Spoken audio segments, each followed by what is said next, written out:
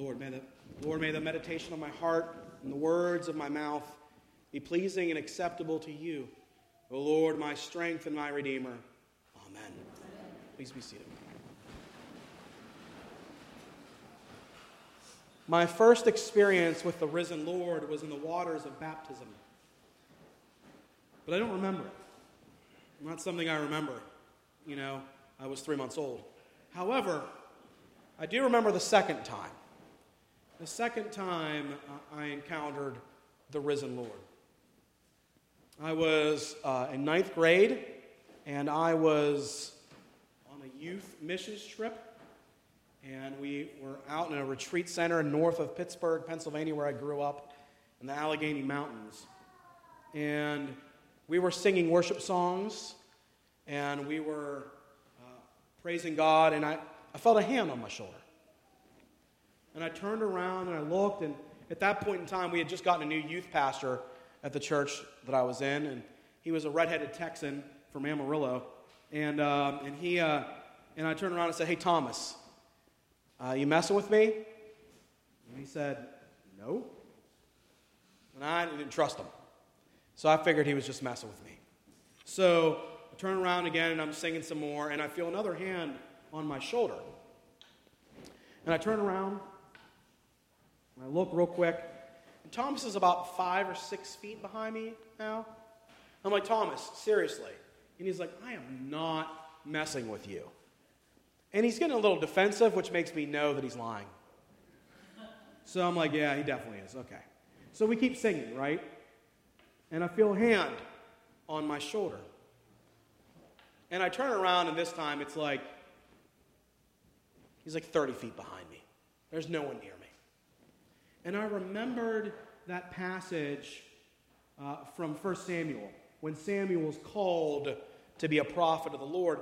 And he says, he goes to Eli back and forth, right? And he's like, Eli, like, why are you calling me? And he's like, Eli's like, "Go back to bed, boy," right?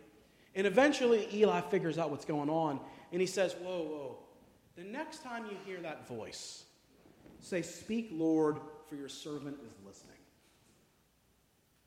So I remembered that passage in my mind, and I felt a hand on my shoulder. And I said, "Speak, Lord, for your servant is listening." And like a rush came over me. But it wasn't this beautiful thing.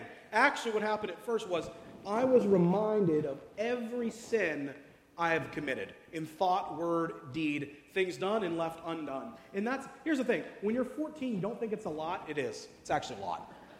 It's actually quite a lot.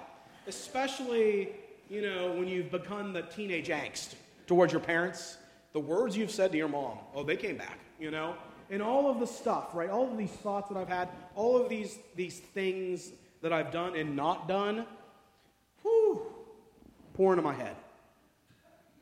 This guilt pours over me. And then, like in an instant, it disappears. And I'm left with just like a white, blank screen in my head. And this letter gets like a typewriter happens in my mind's eye. It goes Forgiven. And like it's stamped forgiven on my head. In my mind's eye. And a wash of relief came over me. And I realized that I was in the presence of the risen Lord. That Jesus was alive. And I was alive because of him. That moment can't be taken away from me. I know that. And I was thinking about that today because we're confronted today with Peter, James, and John in the gospel back at the seashore. Back where it all began. 3 years before this gospel, right, this gospel account was written, 3 years beforehand, Peter, James, and John were in the same Sea of Tiberias. And a very similar story had occurred, remember? They were there. They had gone on a long night's fishing campaign. Peter, the worst fisherman ever in the Bible, does not catch another fish, right? Can't catch a fish. He reminds me so much of myself. And so he comes back. His labor is worth nothing. Comes back to the shore. And remember 3 years ago, there's this Jesus character on the side of the shore. And he yells out into the lake, hey, toss that net on the other side. Peter's like, whatever, man. And he does it. And remember, the boat almost sinks. And he's like, hey, James and John, come on over. We got to get all this fish to the shore. And they did. The net is bursting with fish. James and John bring it in.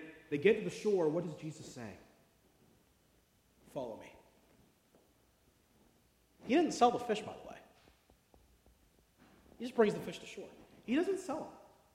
His mortgage doesn't get paid that way, right? Like, he just brings in the biggest, score of fish. You know what I mean? If this was Deadliest Catch, he hit the big, the gigantic king crab legs. I mean, he is, locked in, and he leaves them on the beach. He leaves his livelihood on the beach, and he follows Jesus. All three of them gone. Taken off. Following Jesus.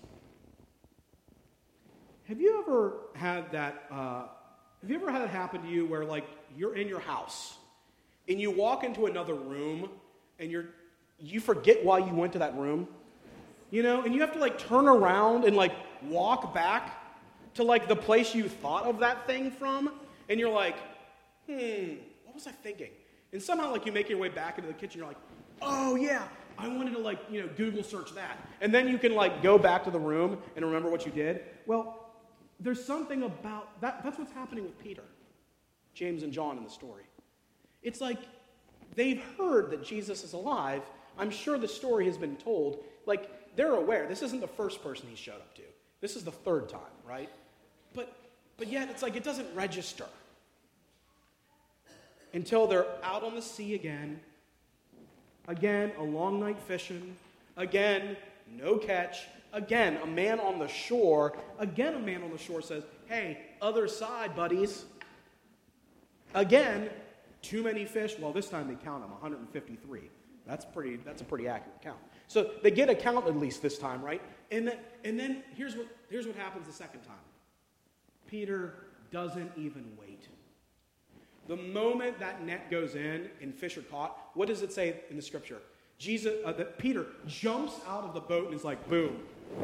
Jesus, I know exactly what's going on. I remember this. I remember this scene so well. You said, follow me. And I did. And I will follow you to the grave. Often in life, we end up going back to the beginning. There's an old Latin term from the Reformation that says the churches continually ad fontes, to the source, back to the font. That we are returning to the source continually. Peter in the gospel today heads back to the lake, back to where it all started, back to the font, to the source. And after another show, he's greeted with Jesus. But this time, Jesus isn't just a teacher on the seashore. He is the risen Lord. He is alive and will never again taste death. So many themes in this passage. The baptismal waters of the lake, is that what's going on when Peter jumps in? We could talk about that. That could be a sermon in and of itself. That he got rebaptized. Oh, don't say that in the Episcopal Church. He was baptized, right? First time. And then, right, we could talk about that. We could talk about the fact that we'll all give up on Jesus. We'll all think that he's left us. It's happened for everyone in this room at some point in their lives. We've just given up. We've gone, I guess it's not working out. And we go back to our old life, our old pre-Jesus days. Our continual desire to earn our own keep, right? Peter's just like, look, I got to make some money. Time to pay the mortgage again. Got my mother-in-law, got some kids. I got to pay the bills, so I guess I'll just go back to the only thing I know how to do. I'll go back to fishing. How quick we are to give up. How quick we are to give up. These people walked with Jesus for 3 years. They walked with him. I mean, they didn't hear about those miracles in the Bible. They're the ones that wrote the Bible because they saw the miracles, right?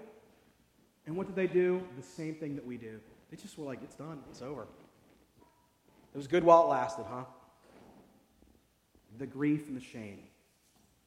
But God shows up in the unlikeliest of situations. In the midst of our running, in the middle of our shame and guilt, in the action of our self-justification, we can do it ourselves, we'll pull ourselves up by our bootstraps. Jesus shows up right in the right place, right where it all began. Right in the place where we were comfortable that first time, when he shows up. And he changes everything and makes it anew. Jesus, the risen Lord, Jesus, the Son of God, crucified, who rose again bodily, comes back for you and for me, comes back for us in a new life, a whole new life, a life that we had given up on, a life that we never thought could happen, a life that we just thought, oh, well, it was good while it lasted.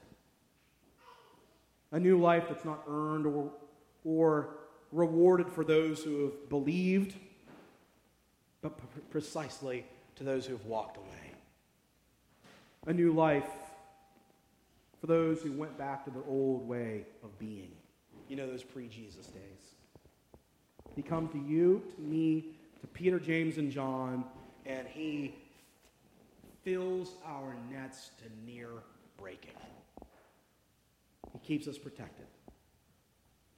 And he reminds us that all of those places where we have false senses of security, where we have believed in something without merit, he reminds us by standing on the seashore once again and calling out to each and every one of us, come, follow me. Because Jesus is alive. Hallelujah, hallelujah, hallelujah. In the name of the Father, the Son, and the Holy Spirit.